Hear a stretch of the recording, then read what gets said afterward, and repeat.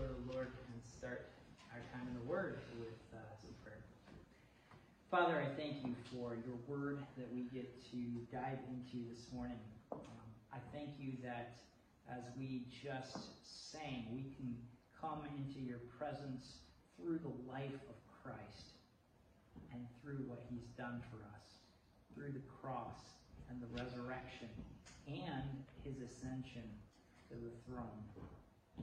Lord, I thank you so much that we have a human like us who represents us in your presence for all eternity. I thank you that we don't have to base our acceptance by our Maker, whether he's going to accept us or not. We don't have to base it on how good we did this week, but on how good Christ has been. And I pray that we would just hang our hearts there in hope in Christ. In Jesus' name I pray. Amen. All right. Well, this morning we're going to be looking at Acts, finishing up chapter 1, kicking the can a little further, as I say, into the book. So last week, just to remind you of what we saw, we looked at Luke's introduction to the book of Acts in the first 14 verses. And there, Luke is focusing on really what I called last week the two bookends of the Christian life. Jesus leaves the earth, and Jesus will return to the earth. And all of our lives, the mission of the church, what we're doing, what the book of Acts is all about, is everything that happens in between the ascension of the King to the throne and the return of the King to the new creation that he is going to make. And that he started even now with us. Okay, so in the middle, there's the mission. And the mission that Jesus is accomplishing through his church by the power of the Spirit is to witness to him and to his salvation to the ends of the earth, to tell people about his rule and reign. Now, we left off our time in Acts chapter 12 to 14, 1 verses 12 to 14 last week. And those verses, chapter 1 verses 12 to 14, those three verses, they're kind of like, they're part of the introduction, but they're kind of like a hinge verse between the action of verses 1 to 12 and the action that we're going to look at today, where Peter stands up in the midst of the disciples. So this is the stage that's set. So I'll read it again. Verse 12.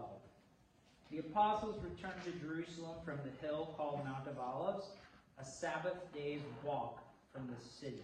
When they arrived, they went upstairs to the room where they were staying. Those present were Peter, John, James, Andrew, Philip, Thomas, Bartholomew, and Matthew, James, the son of Alphaeus, and Simon the Zealot, and Judas, the son of James. I want you to memorize all those names. There'll be a quiz later. They all joined together constantly in prayer, along with the women and Mary, the mother of Jesus, and with his brothers. So together in a room, you have 11 men praying. These men are apostles. And we'll talk in a minute about what's unique about the apostles, why these men get to be apostles. But with them, they're not alone. There's Mary, Jesus' mother, and some other women who have followed Jesus, probably the women who went to the tomb with Jesus, Joanna and Mary Magdalene and others, and they're waiting together like Jesus told them. They're praying and they're waiting for the Spirit of Jesus to be poured out on them and empower them to witness boldly to the resurrection of the King and to his salvation. So as they're praying, Peter takes the initiative to do something. He stands up in the midst as they're praying, and let's read now our passage that we're going to be focusing on today, Acts 1:15 to 26. In those days, Peter stood up among the believers, a group numbering about 120. That's a pack upstairs. So, right, you have the 11 apostles with Peter and Mary and Jesus' brothers, and then there must be a lot of others. 120. And said, brothers and sisters, the scripture had to be fulfilled in which the Holy Spirit spoke long ago through David concerning Judas, who served as a guide for those who arrested Jesus. He, Judas, was one of our number and shared in our ministry. With the payment he received for his wickedness, Judas bought a field, and there he fell headlong, and his body burst open, and his intestines spilled out. Everyone in Jerusalem heard about this, so they called that field in their language Akeldama, that is, field of blood. For, said Peter, it is written in the book of Psalms, may his place be deserted, let there be no one to dwell in it, and again, may another take his place of leadership. Therefore, it is necessary to choose one of the men who have been with us the whole time the Lord Jesus was living among us, beginning with John's baptism to the time when Jesus was taken from us. For one of these must become a witness with us to his resurrection. Remember back in chapter 1, verse 6 to 8, where he says, you will be my witnesses in Jerusalem and Judea and Samaria and to the ends of the earth. What are they supposed to witness to? Well, verse 22 gives us a hint. Witnesses to his triumph over death. And if you follow through the book of Acts, the apostles are obsessed with the resurrection. Every sermon they preach, they always make a beeline for the resurrection at the end. So, verse 23, they nominated two men, Joseph called Barsabbas, also known as Justus. Poor guy's got three names. His parents couldn't make up their mind. Joseph called Barsabbas, also known as Justus, and Matthias, and they prayed, Lord, you know everyone's heart. Show us which of these two you have chosen to take over this apostolic ministry, which Judas left to go where he belongs. Then they cast lots, and the lot fell to Matthias, so he was added to the 11 apostles. All right, so this morning, we're going to work through this section. We're going to do 3 steps here, kind of 3 handles that you can hold on to navigate our way through, right? And those are on the back of your bulletin. And as usual, I encourage you to flip your little handout over and follow along. Sometimes it helps as you hear things to also see things. And for some of you, maybe to write things down. We want to remember so that next time you read the Bible, the book of Acts, that you may remember some of those things. I try to preach, one of my goals in preaching is to help you learn how to read your Bibles, right? So that's why we work through verses, okay? So that it's like, oh, this is a way to put this all together. So we're going to see 3 things here. The fate of Judas. Second, the need for the 12 apostles. And third, the choice of Matthias. So the fate of Judas, the need for 12 apostles, not 11, and the choice of Matthias. And the main idea, it's simple. Because Judas betrayed Jesus, the number of apostles needs to be restored to 12 again. And everything else that we read in these verses, there's a lot of details. It just kind of fills out the details of the how and the who and the what. So, point 1, the fate of Judas. So the first thing we'll see is that the betrayal of Judas was predicted in Psalm 41, verse 9. As Peter stands up and starts to talk about what happened to Judas, one thing seems at the center of Peter's mind. And I think Luke, the gospel writer's mind as well. Luke wants us to know this. This betrayal didn't happen by accident. Okay? In other words, Jesus wasn't just this super gullible guy walking around talking about peace and love who suddenly got blindsided by a treacherous friend. Okay? Jesus knew exactly who would betray him. He picked him, and he loved him. The writers of the gospel accounts make that really clear. And Luke wants us to see this. Not only did Jesus know about Judas's betrayal, but Judas's betrayal was predicted, or another word you could use for it would be the pattern for it was established, laid down in the book of Psalms. So you see that in Acts 1:16? The scripture had to be fulfilled. Peter is referring to Psalm 41, verse 9, which says, even my close friend, it's a Psalm of David, even my close friend in whom I trusted, who ate my bread, has lifted up his heel against me. Remember, Jesus symbolically dips the bread in Judas and gives it to him, right? The one who's eating my bread has lifted up his heel against me. It's kind of a symbol of he's trying to stomp on me now. Now, in the context of Psalm 41, if you go back to the Psalm in your Bible, the psalmist David is writing.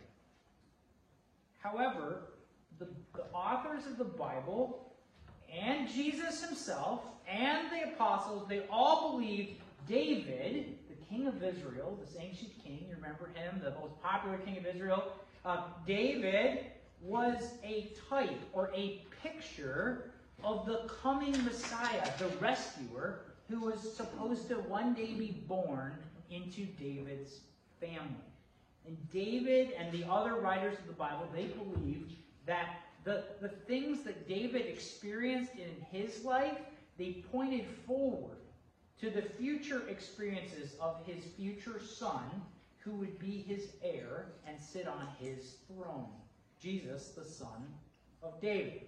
So, when Peter says Psalm 41 verse 9 was fulfilled, he means that the pattern that David experienced, like you ever say, oh, my grandpa experienced the same thing, right? It was like great-great-great-great-great-great-grandfather of Jesus, David, underwent the same type of thing. And so Jesus is the new David.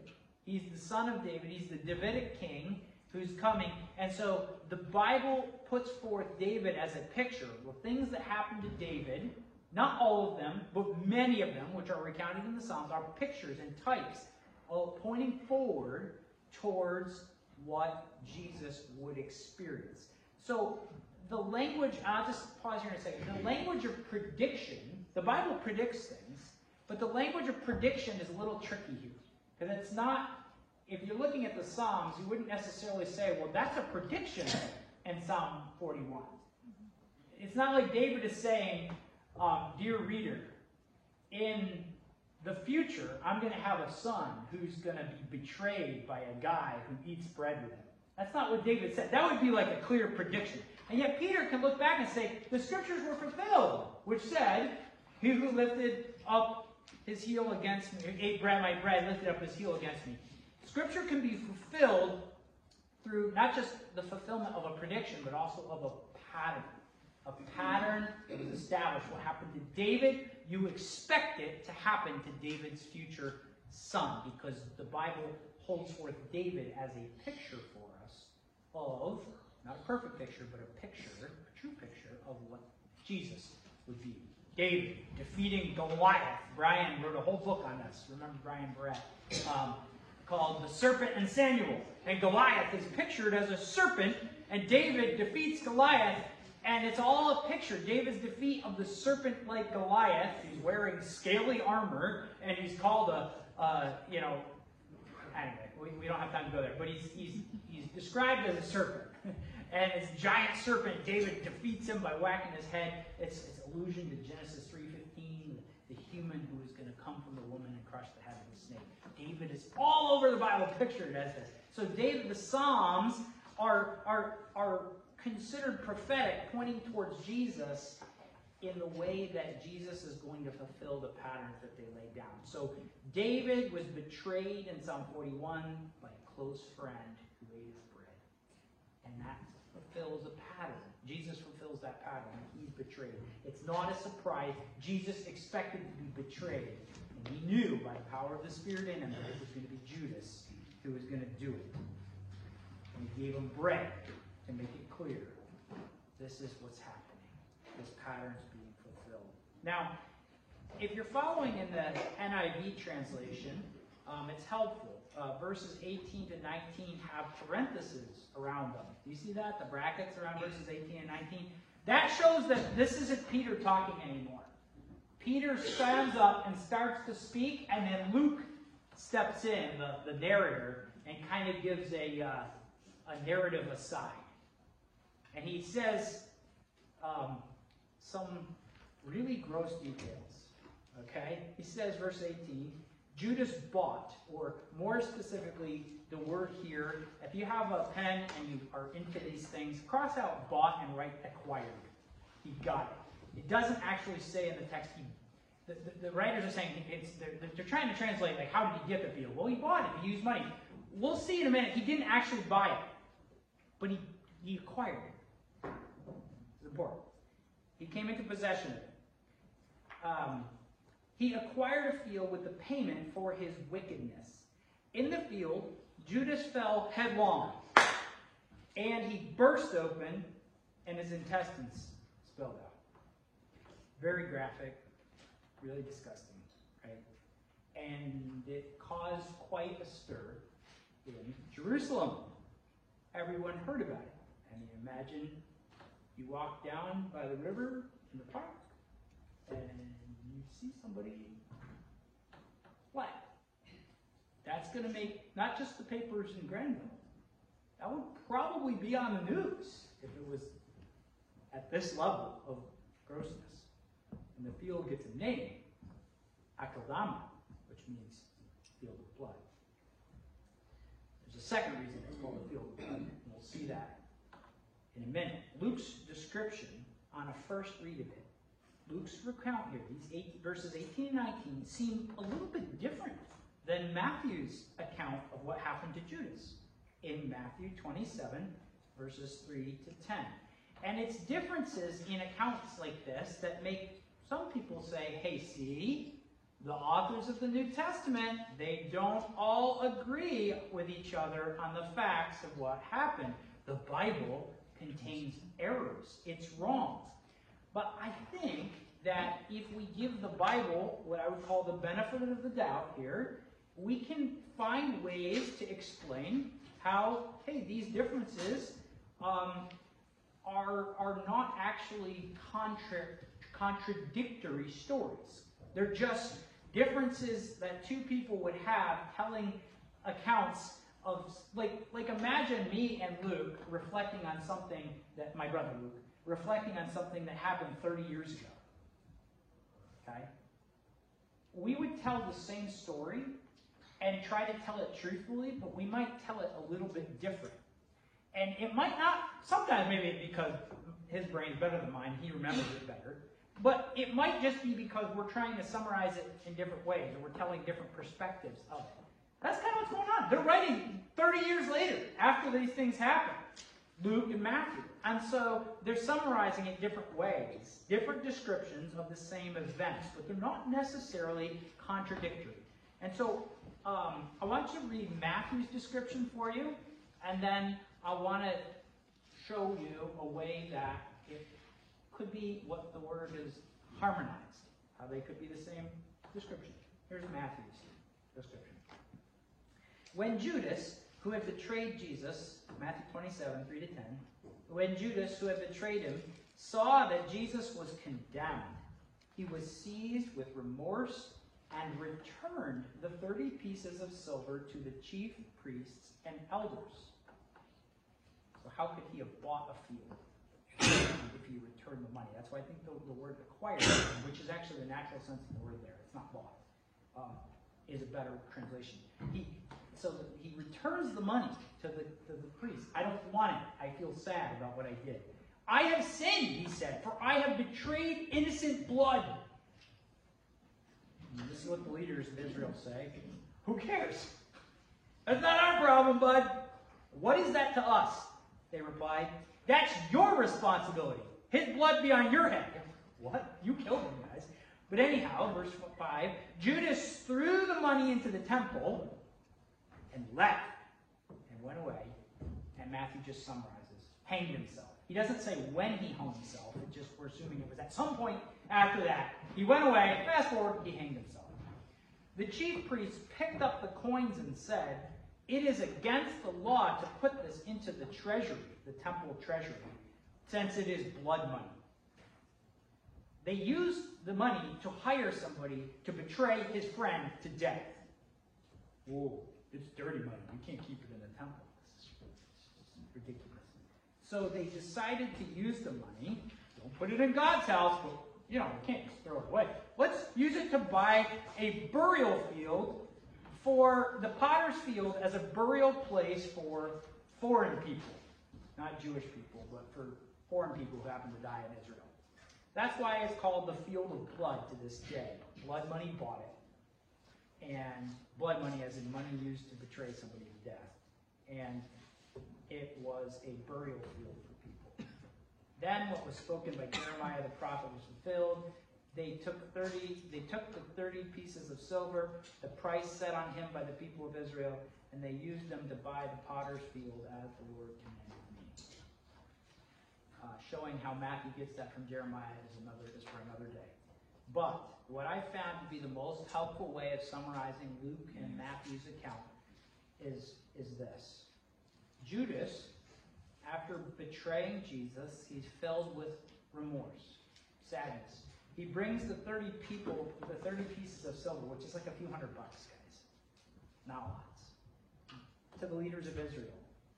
And they couldn't put that money in the temple's treasury, so they use it to buy a field. Technically, it's still Judas's money. They gave it to him. That's kind of like hot potato now. And so it's not wrong to say Judas got a field with his money. They're like, well, we're just going to use his money that we gave him. We don't want it back, but we'll just buy a field with it. He acquired it indirectly with blood money. And Judas, after hearing of the purchase of the field, the graveyard, decides to bury himself in it, kill himself there. So he goes there, he hangs himself, and after a few days, well, what does Luke say? He fell headlong. Well, if you hang long enough, you will fall out of the noose, and your bloated body will burst open. And that's most likely what happened, or someone came and found him hanging there and cut him down, and he burst open. So there's multiple ways that we could try to harmonize these details of the story and say, no, these stories don't contradict. They're just different summaries of different events. And so now, let's look at verse 20. Luke resumes telling us what Peter said. So Luke gives us the parentheses, and now see how the parenthesis ends at the end of verse 19, and it's resuming what Peter says. "For," said Peter, "it is written in the book of Psalms, may his place be deserted, let there be no one to dwell in it." So here Peter's sharing with the church that the fate of Judas's fate of being cut off, of dying, was predicted. And that's from Psalm 69, verse 25.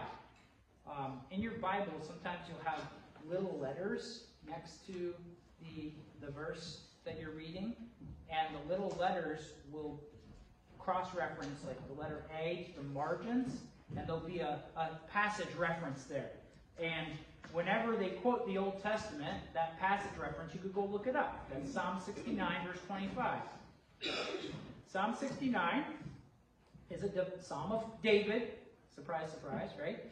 All about the sufferings of God's chosen king, of King David. And Jesus, who sees himself as reliving the experiences of his grandfather David, Jesus believed that was God's plan. And so Jesus and Peter, they believed that what would happen to Jesus, being betrayed by a friend who's then cut off, what happened to David is going to be happening to Jesus. So Psalm 69, in verse 21, it says things like this. "They," my enemies, "gave me vinegar for my thirst." That's That's what the Romans did to Jesus when he was being crucified. Verse 25, those who have treated the king brutally, the passage says in Psalm 69, will be cut off. So that's why Peter quotes this and applies it to Judas. Judas is going to face the same fate as the enemies of King David in Psalm 69. And then finally, Peter quotes Psalm 109, verse 8. So he's all over the Psalms here to explain that the replacement of this betraying friend who's cut off, his replacement is even predicted, or the pattern is established. See that in Acts 1:20? May another take his place of leadership.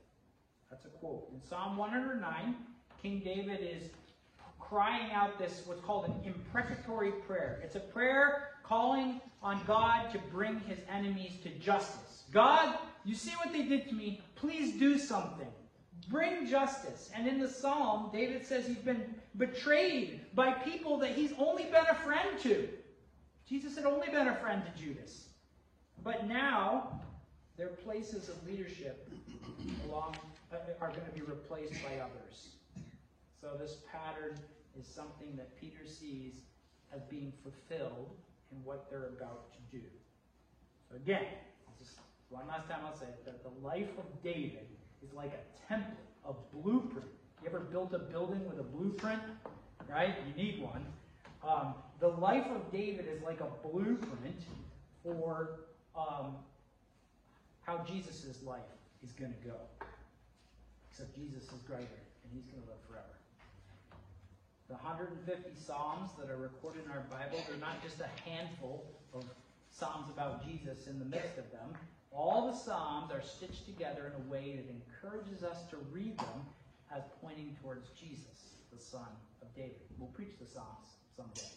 We'll see how that happens. But the second thing to notice this morning is the need for 12 apostles. So look at what Peter says. Acts 1:21-22. Therefore, it was necessary to choose one of the men who have been with us the whole time the Lord Jesus was living among us, beginning with John's baptism to the time when Jesus was taken up from us.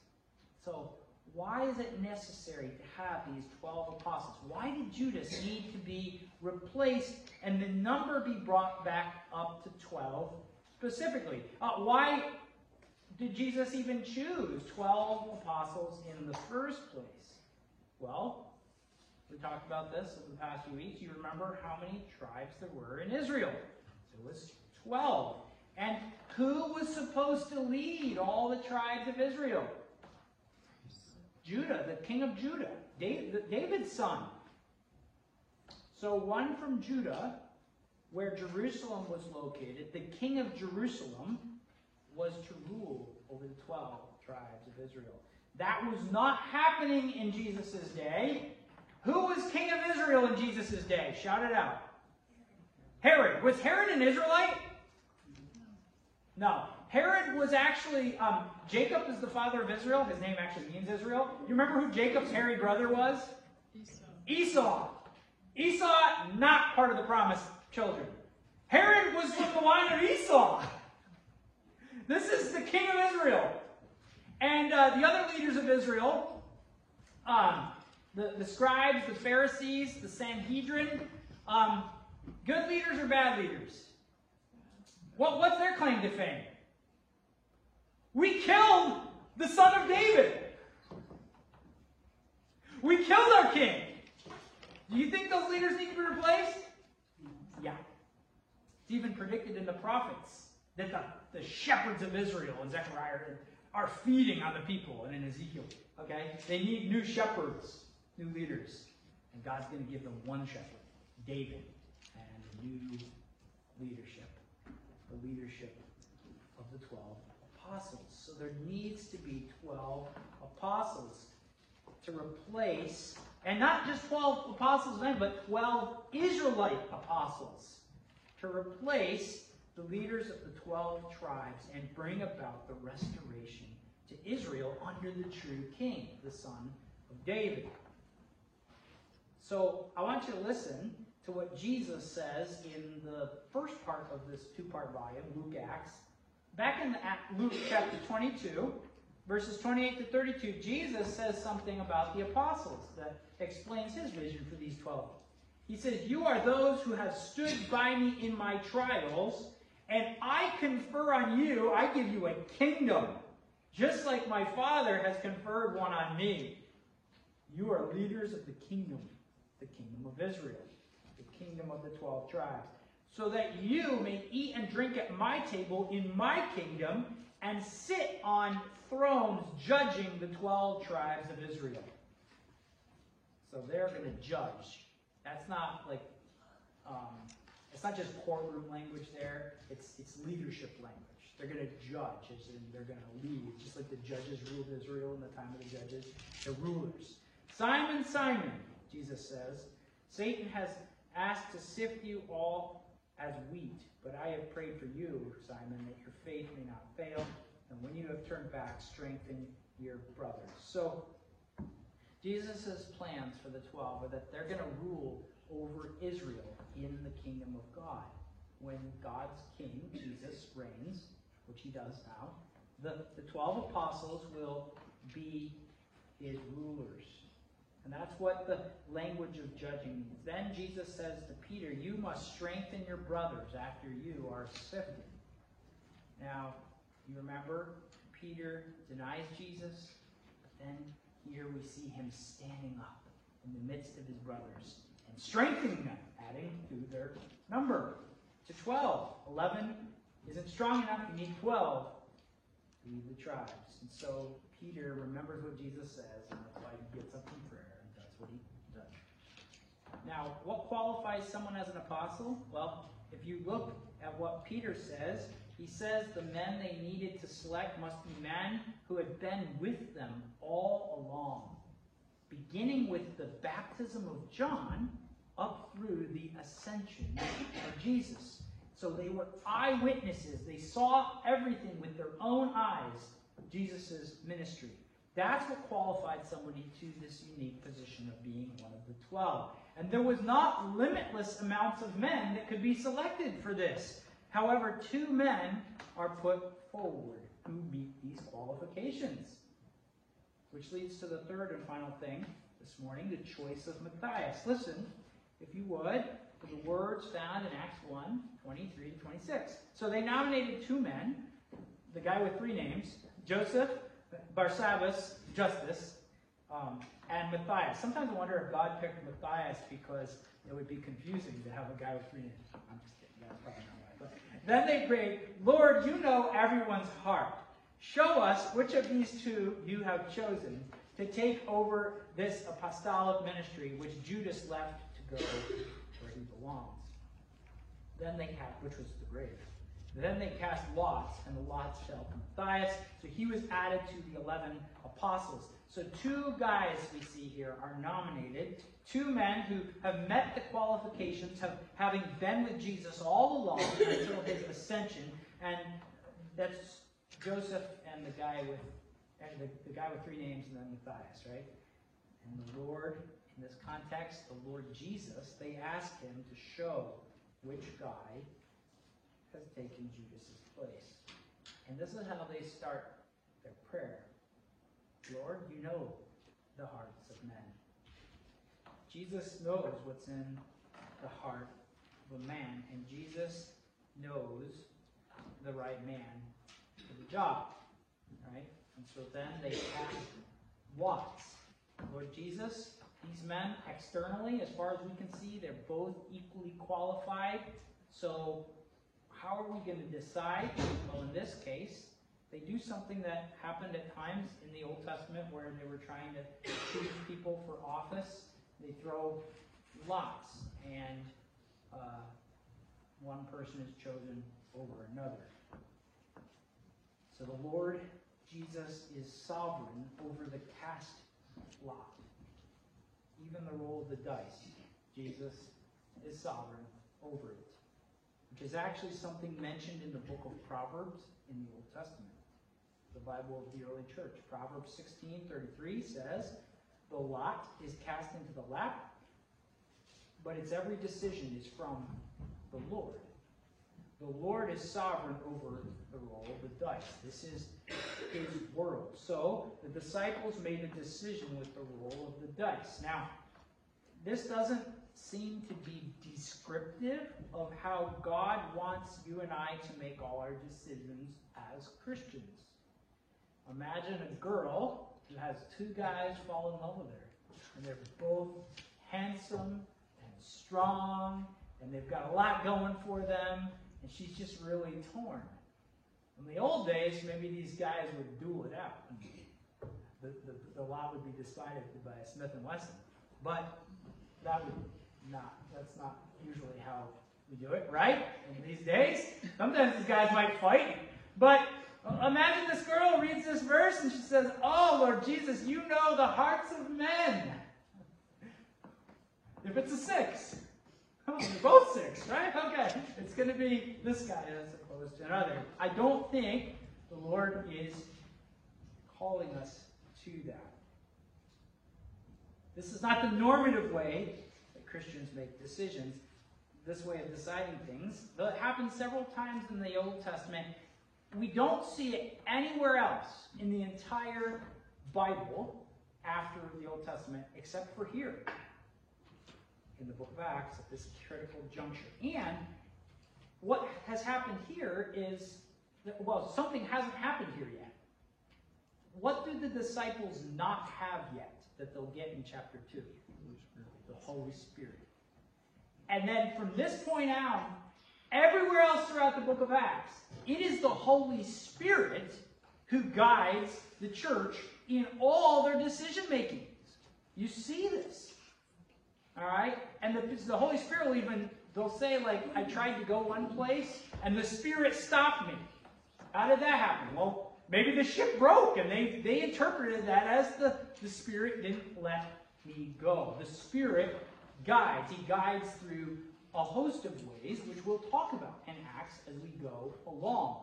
One key way is His Word, His written Word, and the Word of the apostles that guide the church in the ways of Jesus that they saw and wrote down. Another way that the Spirit guides the church is through prophetic words. Words like words from the prophet Agabus that said, hey, there's a famine coming. The Spirit's really put this on my heart. We got to get ready. And words like, drawing a blank. Anyhow, there's other examples of this prophetic words. Oh, Paul's vision of a man from Macedonia. That's what I was thinking about. Paul has a vision of a man from Macedonia asking for help. The Spirit guides sometimes through visions. And yet, the lot is not something we see. So don't roll dice to decide whether you should make a road trip next week or not. Pray about it. Lean into the Spirit. Ask Him if it's wise. And Matthias is chosen here and joins the 12. Now, let's move to some application.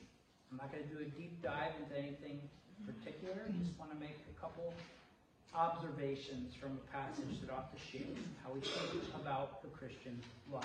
And the first thing, I just want you to know, Jesus knows hearts. Lord, you know everyone's heart.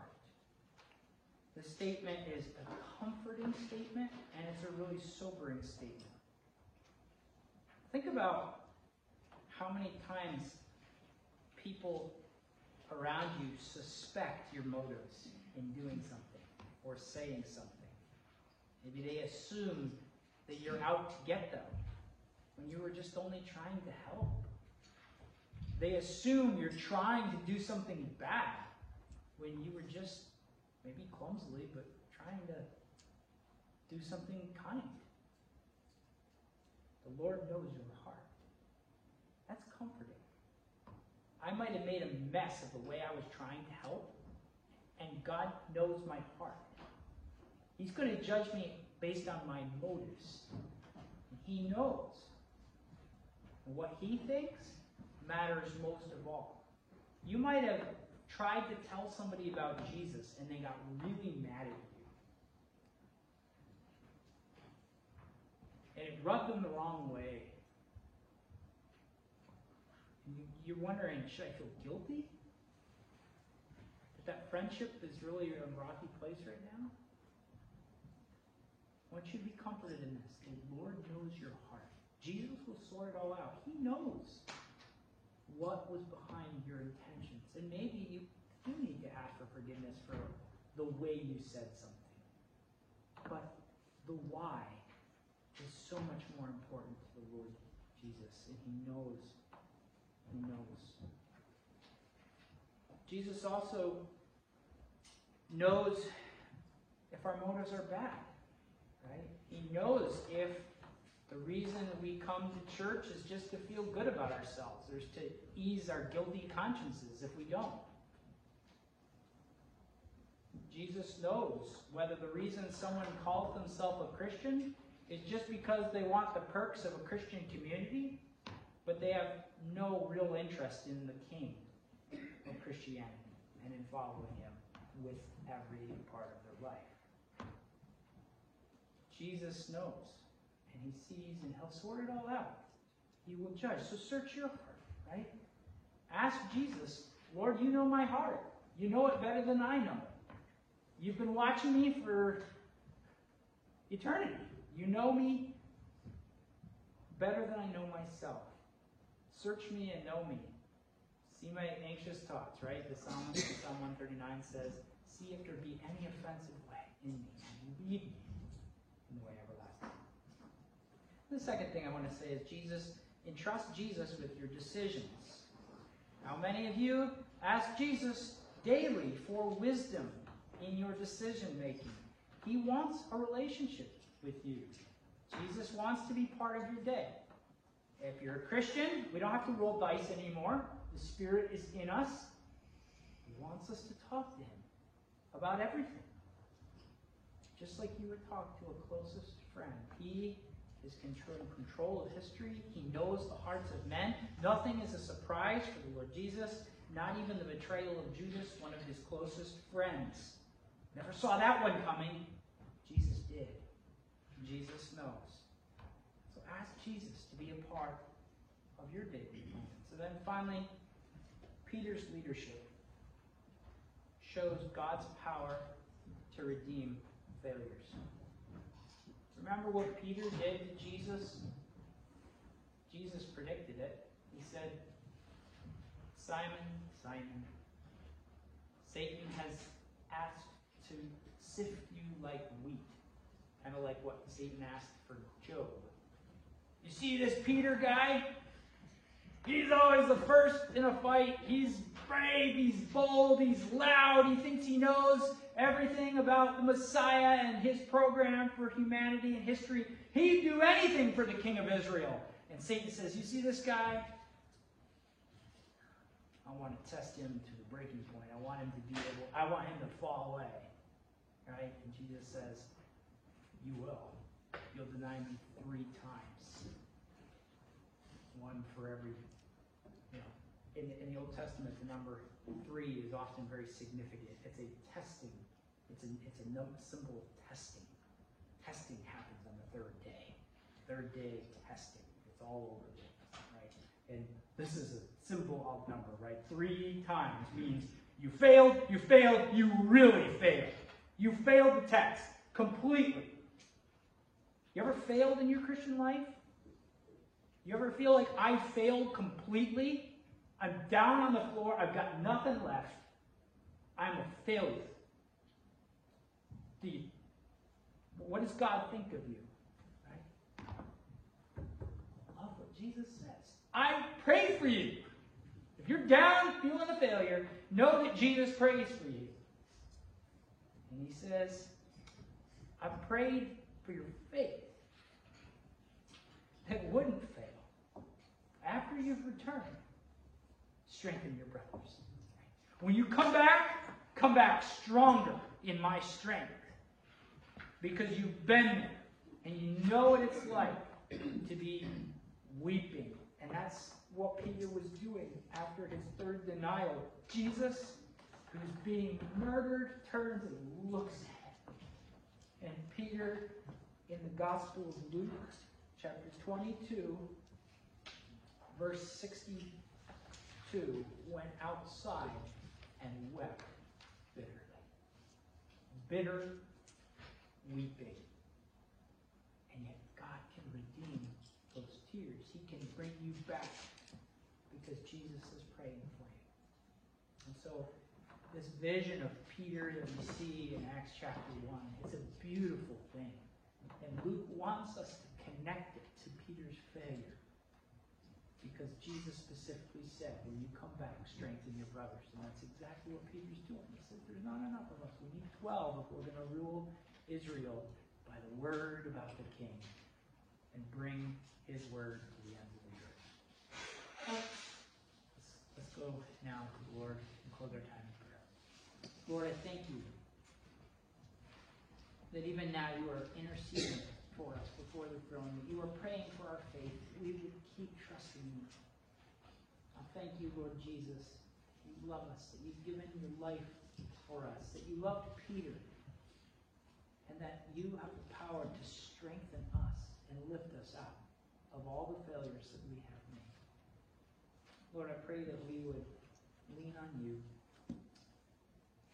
this week, that we would trust you in all things for your name's sake. I pray. In the name of Jesus. Amen.